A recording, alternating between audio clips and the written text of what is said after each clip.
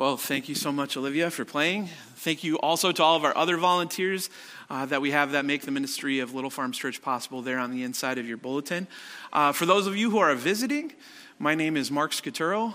I'm one of the pastors here at Little Farms. Pastor Bob will be making his way back from Costa Rica on Tuesday, so we can pray for traveling mercies there. Just a couple announcements for everyone today. We have the joy of bringing into Little Farms a new covenant child. A baby girl, Maven Ann, was born to Caleb and Allie Scout Friday afternoon, so we can praise God for this blessing. Also, Althea DeVos is back at Edison now from her hip surgery, and she's going through rehab now, so that's something that we can rejoice in. Also, just to let you know, Trent Hordike will be bringing us the sermon this evening. Trent is a student at Puritan Theological Reform Seminary. He's somebody that I've been working with for about the past year now, so this will be his first sermon. So if you guys could all come and encourage our brother, that would be a great blessing to him as he takes the pulpit for the very first time. Something to rejoice in. Also, Infinity is going on tonight at the Vandersloot's house, and I just have one more announcement. So all the names on the mailboxes have been moved to make way for all of our new visitors who are becoming new members now, praise God.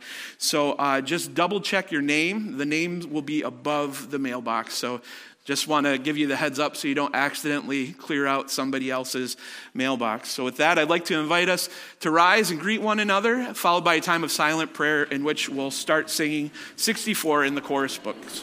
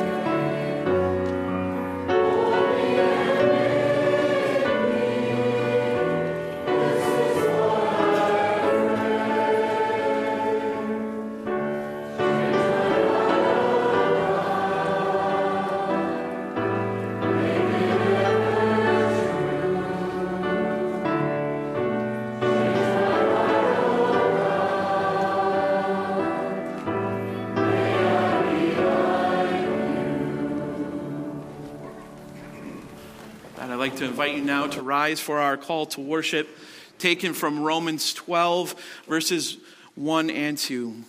I appeal to you, therefore, brothers, by the mercies of God, to present your bodies as a living sacrifice, holy and acceptable to God, which is your spiritual worship. Do not be conformed to this world, but be transformed by the renewal of your mind, that by testing you may discern what is the will of God, what is good and acceptable and perfect. Receive now the Lord's greeting. Grace to you and peace from God our Father and the Lord Jesus Christ. Let's pray. Our Father in heaven, our hearts declare to you, O Lord, that you are our God. Apart from you, we have nothing good. Even if we were righteous, we would have nothing to give back to you. Father, you are sovereign. You are the covenant-keeping Lord and Creator. We commit ourselves to walk in your ways, to keep your laws, your commandments, and your judgments. Help us to listen to your voice and help us to give ourselves wholly to you. We seek to be your people, a holy people, whose calling is to make your name renowned, praised, and glorified. Father, we are your servants. Please guide us and direct us now as we worship you by the power of the Holy Spirit. We ask this all in the name of your precious Son, Jesus Christ our Lord. And all God's people said, amen. Let's sing praise to our great God now through the words of hymn number 216, Praise to the Lord the Almighty, number 216.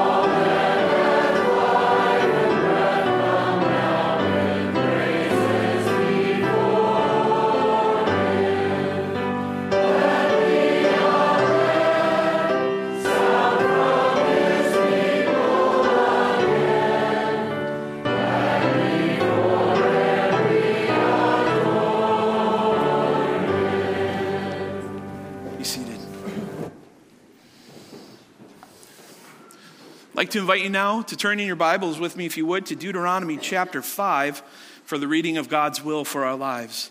Deuteronomy chapter 5.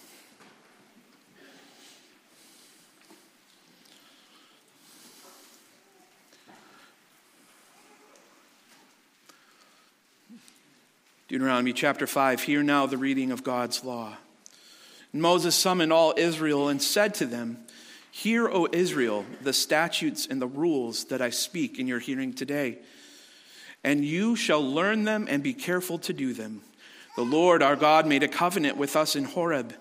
Not with our fathers did the Lord make this covenant, but with us, who are all of us here alive today. The Lord spoke with you face to face at the mountain, out of the midst of the fire, while I stood between the Lord and you at that time to declare to you the word of the Lord. For you were afraid because of the fire, and you did not go up into the mountain. He said, I am the Lord your God, who brought you out of the land of Egypt, out of the house of slavery. You shall have no other gods before me. You shall not make for yourself a carved image or any likeness of anything that is in heaven above, or that is on the earth beneath, or that is in the water under the earth. You shall not bow down to them or serve them, for I, the Lord your God, am a jealous God, visiting the iniquity of the fathers on the children to the third and fourth generation of those who hate me, but showing steadfast love to thousands of those who love me and keep my commandments. You shall not take the name of the Lord your God in vain, for the Lord will not hold him guiltless who takes his name in vain. Observe the Sabbath day to keep it holy, as the Lord your God commanded you. 6 days you shall labor and do all your work, but the seventh day is a Sabbath to the Lord your God. On it you shall not do any work, you or your son or your daughter or your male servant or your female servant or your ox or your donkey or any of your livestock, or the sojourner who is within your gates, that your male servant and your female servant may rest as well as you.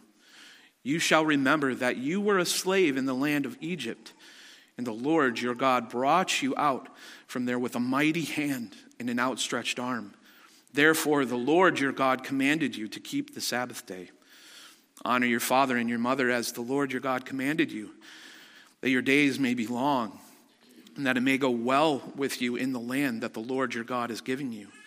You shall not murder, and you shall not commit adultery, and you shall not steal, and you shall not bear false witness against your neighbor. And you shall not covet your neighbor's wife, and you shall not desire your neighbor's house, his field, or his male servant, or his female servant, his ox, or his donkey, or anything that is your neighbor's. Thus ends the reading of God's law.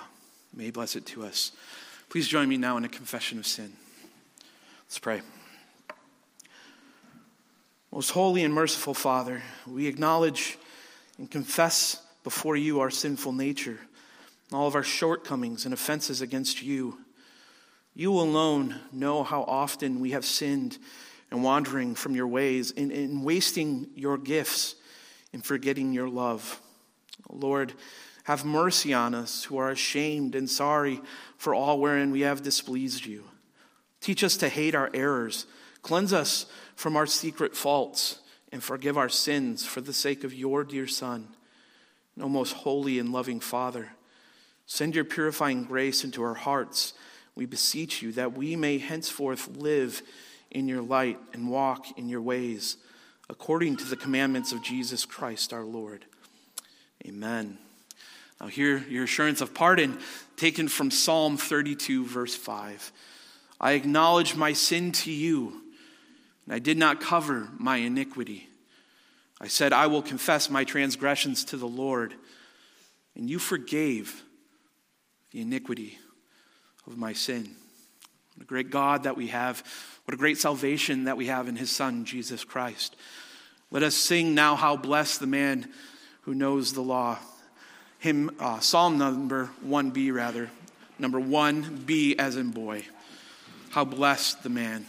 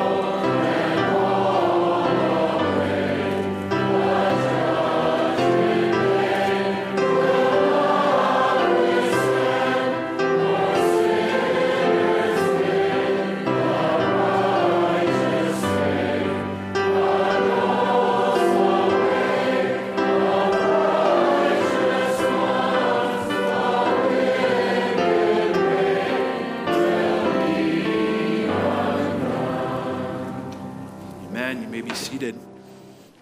At this time, I'd like to invite our deacons to come forward as we give our tithes and offerings. Please give as you feel called. Please give generously. Thank you.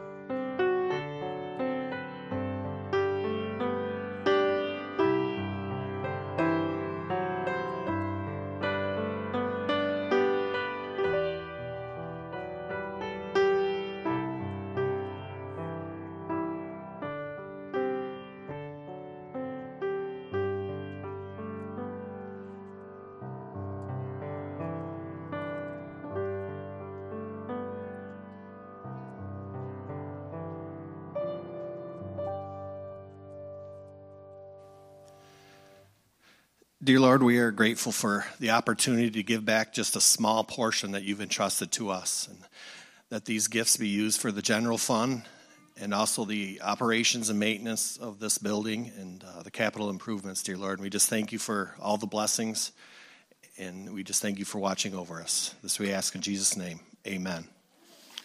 Amen. I invite you now to turn with me, if you would, in your Trinity Psalter hymnals to number 530. Hopefully yours doesn't close on you like mine just did. Teach me thy way, O Lord. As we look at our call to grow as Christians today, what better way to sing, what better thing to sing of rather than asking the Lord to teach us his ways that we may grow in them. Number 530 in our Trinity Psalter hymnals. Please rise.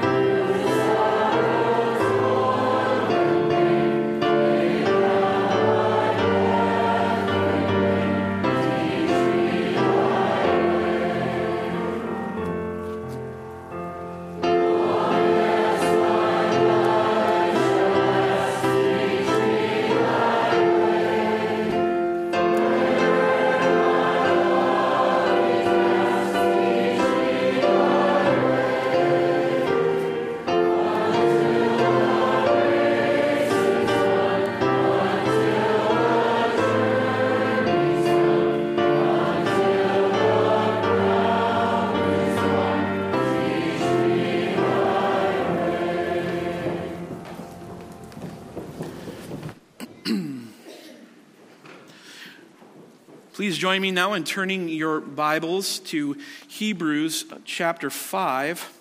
Hebrews chapter 5, we're going to be picking up where we left off last Lord's Day, and at verse 11. We'll be reading through chapter 6, verse 12. Hebrews chapter 5, starting at verse 11.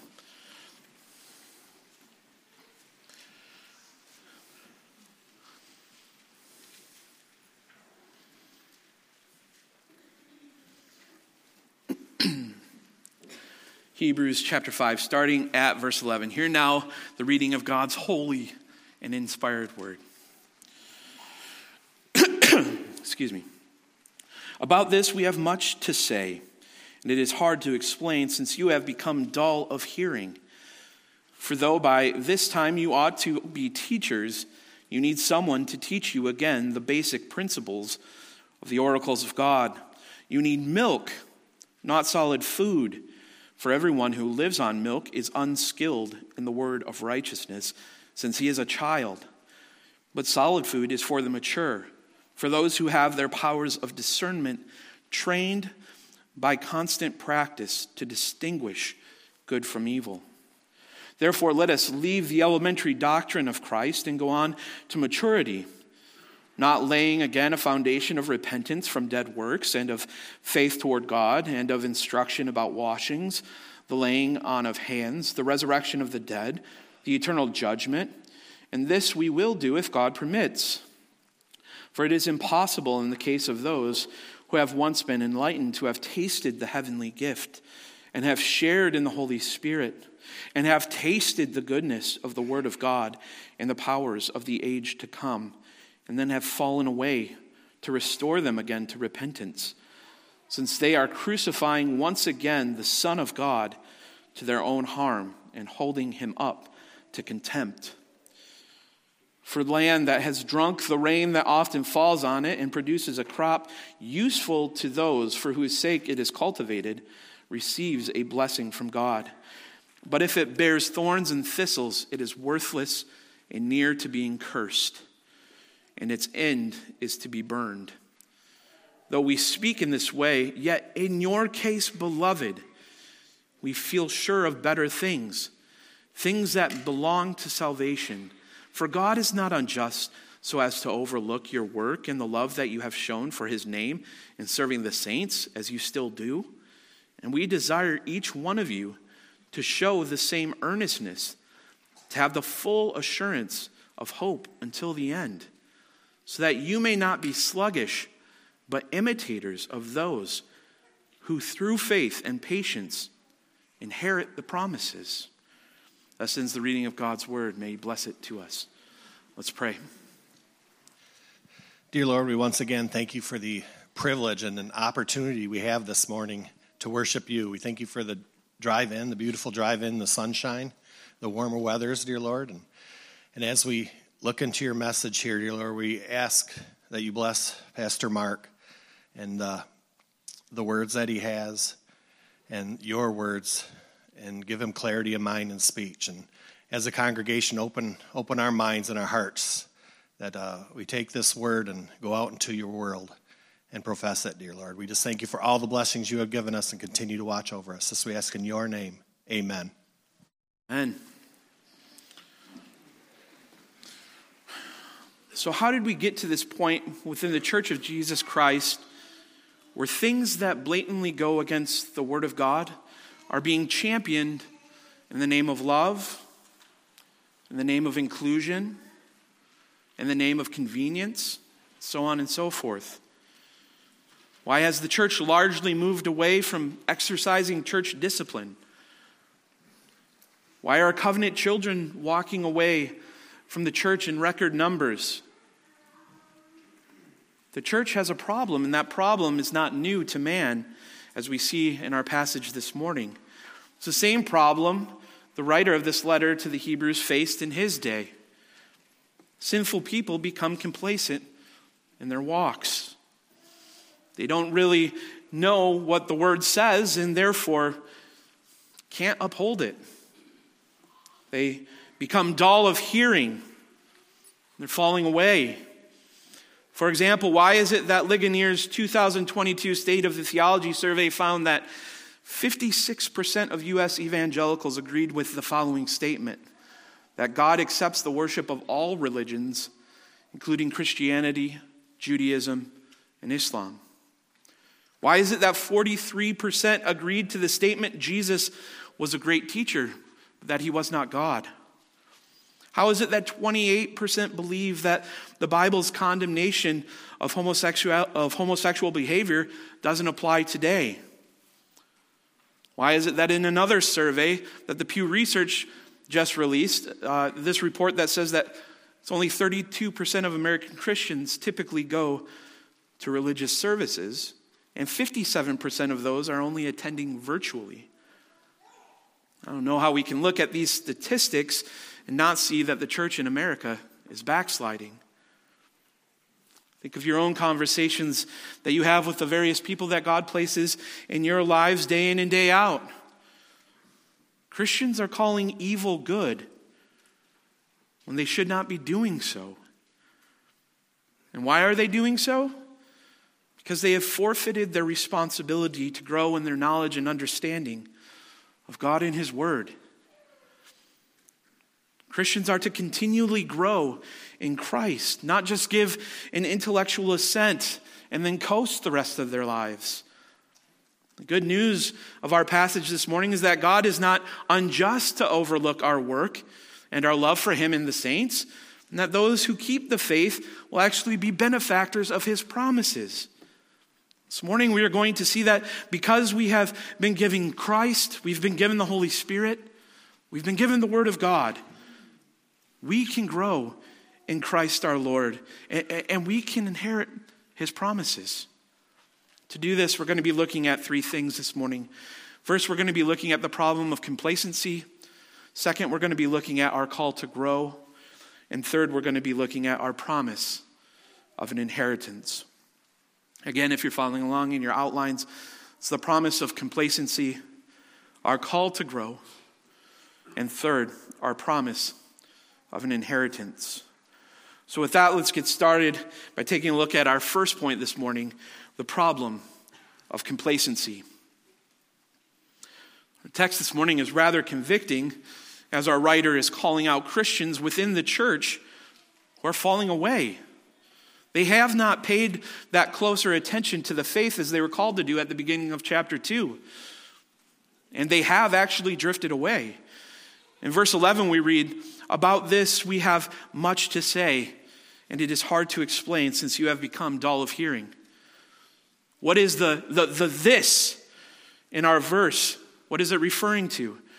It's referring to everything that we've covered in this letter up until this point. That God has revealed Himself to us in the person and work of His Son in these last days. That Christ is better than the prophets. He's delivered us God's word because Jesus is in fact better. Jesus is in fact God Himself, rather. That Jesus is the radiance of the glory of God and the exact imprint of God's nature. That He upholds the universe by the word of His power. That He is above the angels. That He is our Redeemer. That we are not to neglect the great salvation offered to us in Jesus Christ. That Jesus is better than Moses because Jesus is the eternally begotten Son of God, while Moses was a servant in the household of God. That believers are in the household of God if indeed they too hold fast their confidence and their boasting and their hope in Jesus Christ.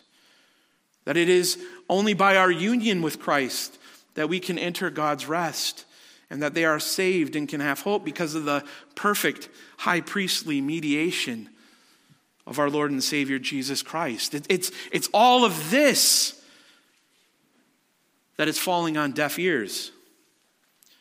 These struggling Hebrew Christians have become complacent in light of their separation from others, in light of the persecution that they're facing, and in light of the busyness of their everyday lives.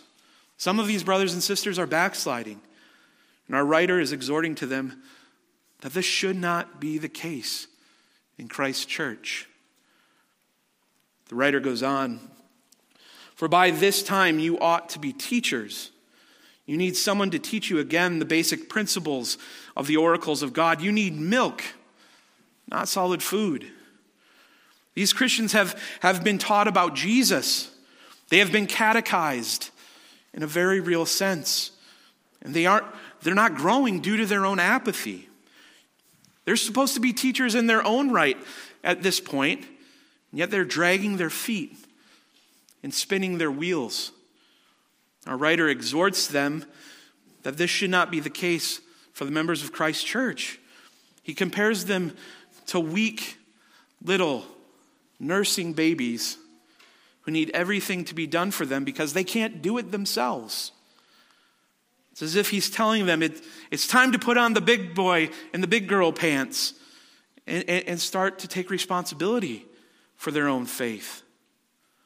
They're to grow as disciples of Jesus Christ.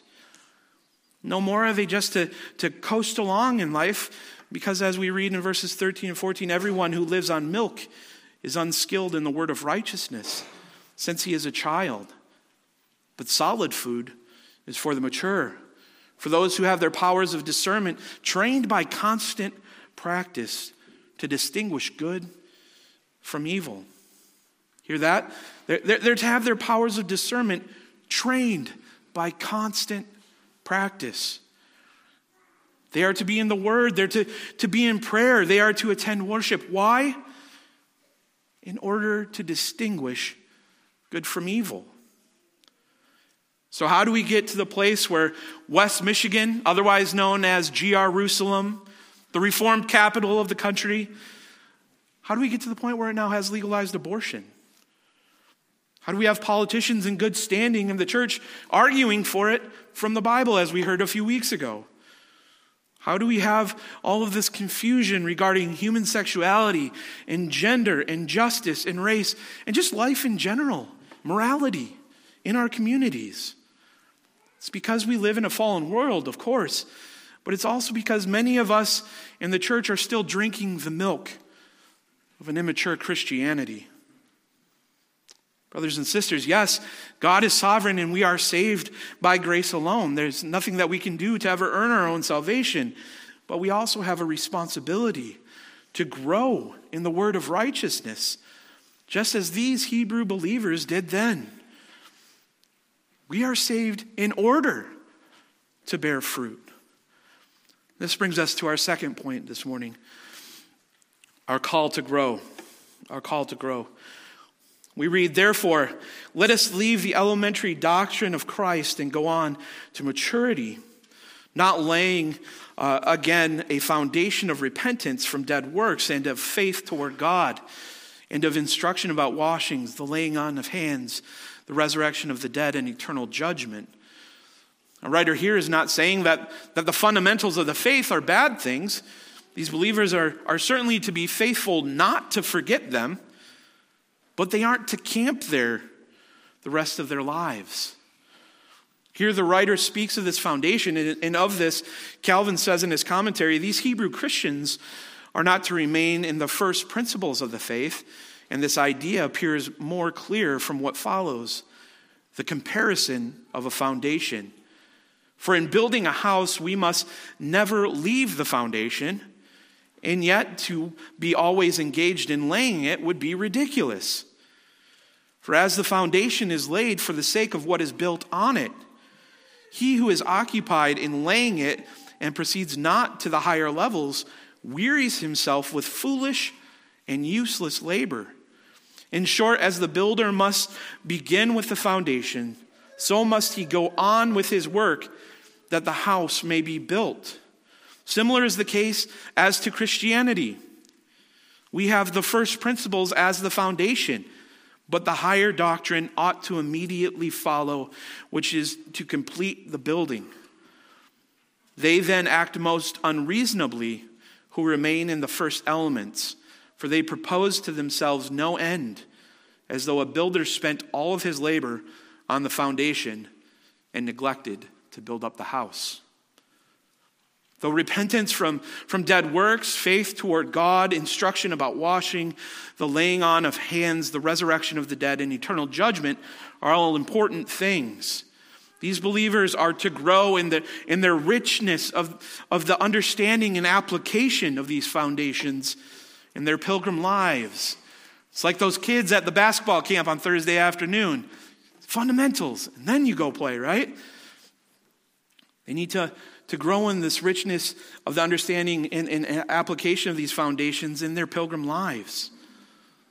The Greek word used for go on in this passage can also be rendered to bear or to exert oneself. They are to exert themselves in growing in their understanding of how all of this scripture works together in order to form a system of doctrine. And then they're to apply that system of doctrine to all of life. To illustrate this point, let's look at question and answer number 1 of the Westminster Shorter Catechism. Something that, by God's grace, many of our young children can recite from memory. What is the chief end of man? Man's chief end is to glorify God and to enjoy him forever. If you ask this to a 5-year-old, and you're going to get this rote answer. That's the product of a number of morning and evenings worth of catechism training during family worship. But ask that same question to one of our older saints. Ask it to the Hank Mulders and the Dot Vanderwerts of our congregation. And they'll give you the same words. But if you listen, if you ask, they will also be able to share with you what it means to glorify and enjoy God forever when times are lean, when the world falls into moral decline, when there's a war, or even when you lose a spouse. There's more color. There's more grit. There's more richness that drips from the same truth due to a life lived and experienced and examined. That's not to say that we ever arrive this side of glory. The glorious thing about our God is that we can always learn new things about him. We will never fully comprehend God in all that he is. And we know that his mercies are new each and every morning. We also see in verse 3 that this growth is a gift from God. And it's this both and kind of relationship here. God gives the growth, but we are also called to seek it out. This is something that we get to do as Christians. As we continue in verse 4, we read these difficult, though inspired words.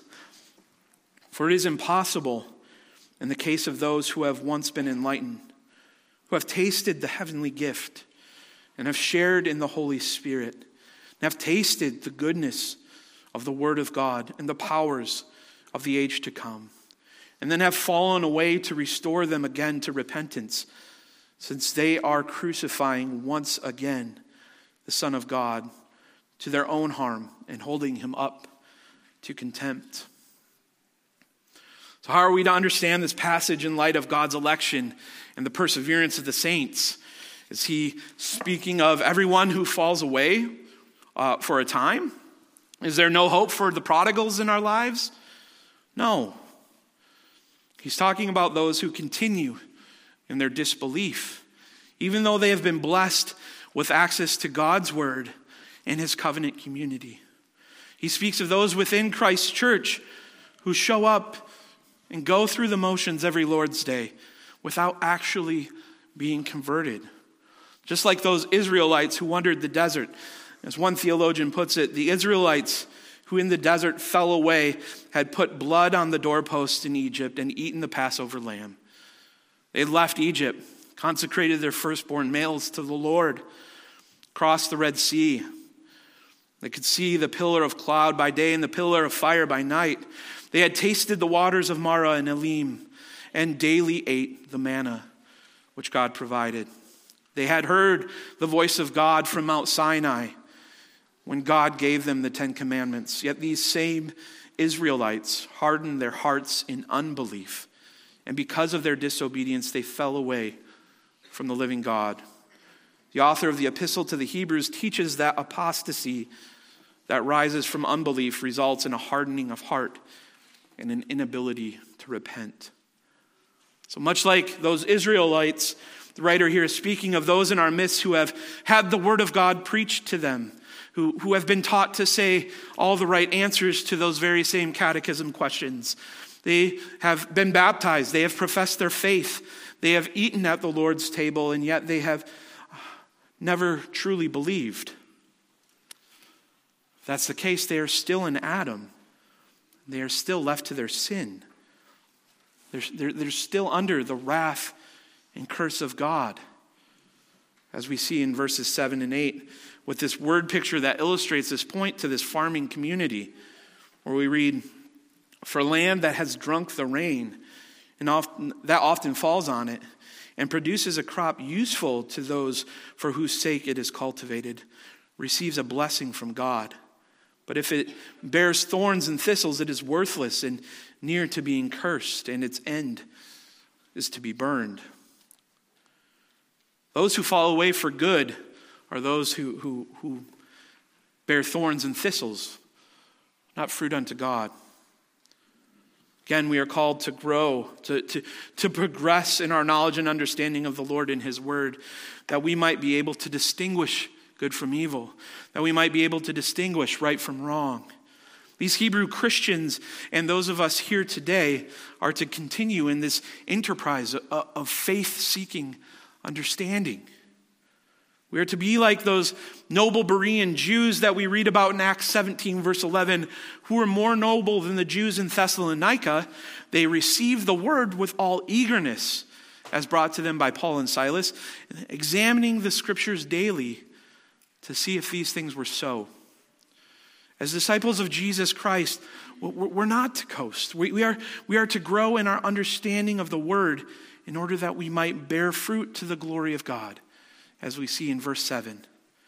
This brings us to our final point this morning, our promise of an inheritance. So just to recap where we have been up until this point, we have this rebuke to those in Christ Church who are just checking the Sunday Christian box, as it were, who are not growing in their faith, they're stagnant, and they're complacent. We have this call for these believers to press on in the faith and to go on to maturity. And this is what the Christian life is to look like. This is what we are called to do as the disciples of Jesus Christ. Now, after all of this, we come to verse 9. Though we speak in this way, yet in your case, beloved, we feel sure of better things, things that belong to salvation. So, excuse me. After our writer takes these believers behind the woodshed, he applies the soothing balm of the gospel. Look at how he addresses them. Beloved. This is not some overbearing dominie. This is a shepherd caring for the souls of his people. He says all of this to point them to these sure better things, these things that belong to salvation. The things that he has spent the first 4.5 chapters laying out for them. He's saying the gospel is reality. So run with it. Enjoy it. Rest in it. And grow in it. Teach it. As we look at verse 10, he tells these struggling Hebrew Christians that their labors are not in vain. Almighty God, the same God that has orchestrated their salvation in Jesus Christ, doesn't overlook the work that they do or the love that they show to him and his saints. That is to say, the church. Their efforts are not lost on Almighty God. Isn't that amazing? Look at all the list of volunteers that you have in your bulletin. God sees that. That's amazing. The writer shows his hand in verses 11 and 12, and we desire each one of you to show the same earnestness, to have the full assurance of hope until the end, so that you may not be sluggish, but imitators of those who through faith and patience inherit the promises. The writer gently and pastorally states his intent. This exhortation to these believers is for them that they might have assurance of hope that they have in Jesus Christ their Lord. He wants them to have hope. He wants them to experience life in all the beauty and splendor that it was intended to be. It's just as our Savior tells us in John 15, verse 10. If you keep my commandments, you will abide in my love, just as I have kept my Father's commandments and abide in his love. Now, verse 11. These things I have spoken to you, that my joy may be in you, and that your joy may be full. The writer is teaching them what it is to flourish as pilgrims in this fallen world until they reach glory at the end, when they will inherit the promises of God as his adopted sons, as brothers and sisters of Jesus Christ. Promises that we will go into in more detail, Lord willing, the next time that we're able to hear from this letter of the Hebrews together. So, what does all of this mean for us here today, Little Farms?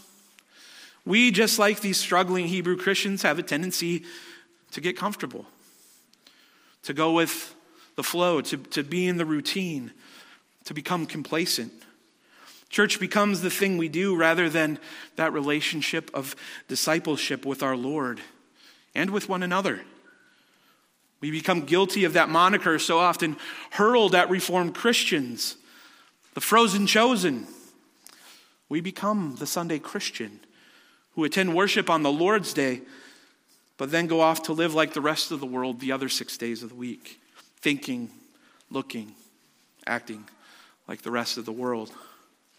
Apathy, indifference, and a lack of understanding the word of righteousness is what leads to the confusion that we see over who can fill the offices of elder, deacon, and pastor. confusion over human sexuality within the church, confusion over where the church should stand on issues such as abortion. And why do we get caught in this rut? So we can watch the Lions game on a Sunday night? So we can spend a couple more hours worshiping at the altar of family and friend? So we can get ahead in this life? Now again, I'm not saying that those are bad things, but we have a tendency to make God things out of good things, as it's said. It says Calvin famously quipped, "Our hearts are idol factories."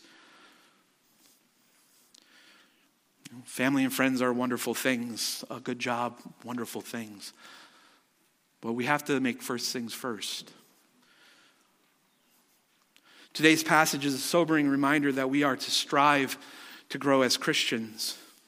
Every one of us here this morning should aspire to be teachers of the things of God to our children, to our fellow saints, to our co-workers, to our friends, to our spouses, to ourselves.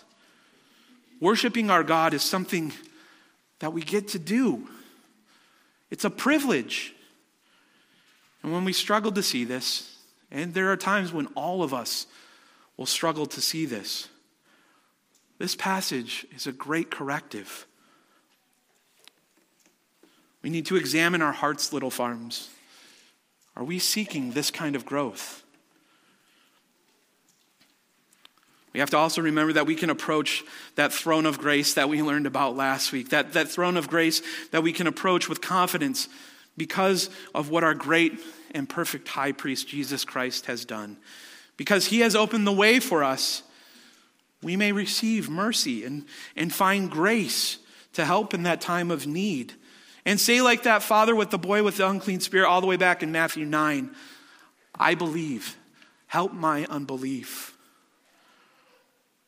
That same amazing grace that we read at starting in verse 9 is also afforded to us in Christ Jesus. For those who believe, you're the beloved in this verse. You're the beloved of God in Christ. You are the recipients of that great salvation that the writer to the Hebrews has been laying out up until this point in the letter. You get to live as those who know that God the Father sees your work and the love that you have for him and for his saints. You're afforded the full assurance of hope until the end. And you will inherit all of the promises of God if you believe in Jesus Christ. So let us all seek to grow in maturity, to press on to solid food as it pertains to the oracles of God, that we may have our powers of discernment trained by constant practice, to distinguish good from evil. May we all live lives that bear fruit and are pleasing to Almighty God. Let us all give our ever-watching, gracious, and heavenly Father a great show to his honor and glory alone, in Christ, by the power of the Holy Spirit. May God grant it. Amen. Let's pray. Our gracious and heavenly Father, we praise you for making yourself known to us by your prophets, by your Spirit, and ultimately by your Son, Jesus Christ our Lord.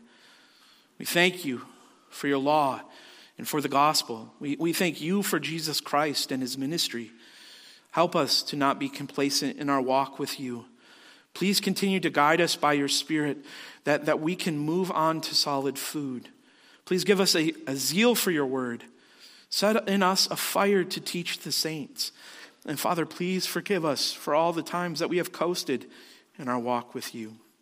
Forgive us for our tendency to get wrapped up in the things of this world. Forgive our fickle hearts and our dull hearing. Help us to both learn of the foundations of the faith while at the same time building upon them. Help us to rest in your promises, and thank you for the great inheritance that we have in Jesus Christ. Let us be imitators of those faithful brothers and sisters who have gone before us. Let us follow the example of Jesus Christ and help us to share of the great news of the gospel, of the promises that you have given to us in him, to your honor and glory alone. We ask this all in Jesus' name. Amen. With that, I'd like to invite you now to rise as we turn to our hymn of application, Number 517, I know whom I have believed. Number 517.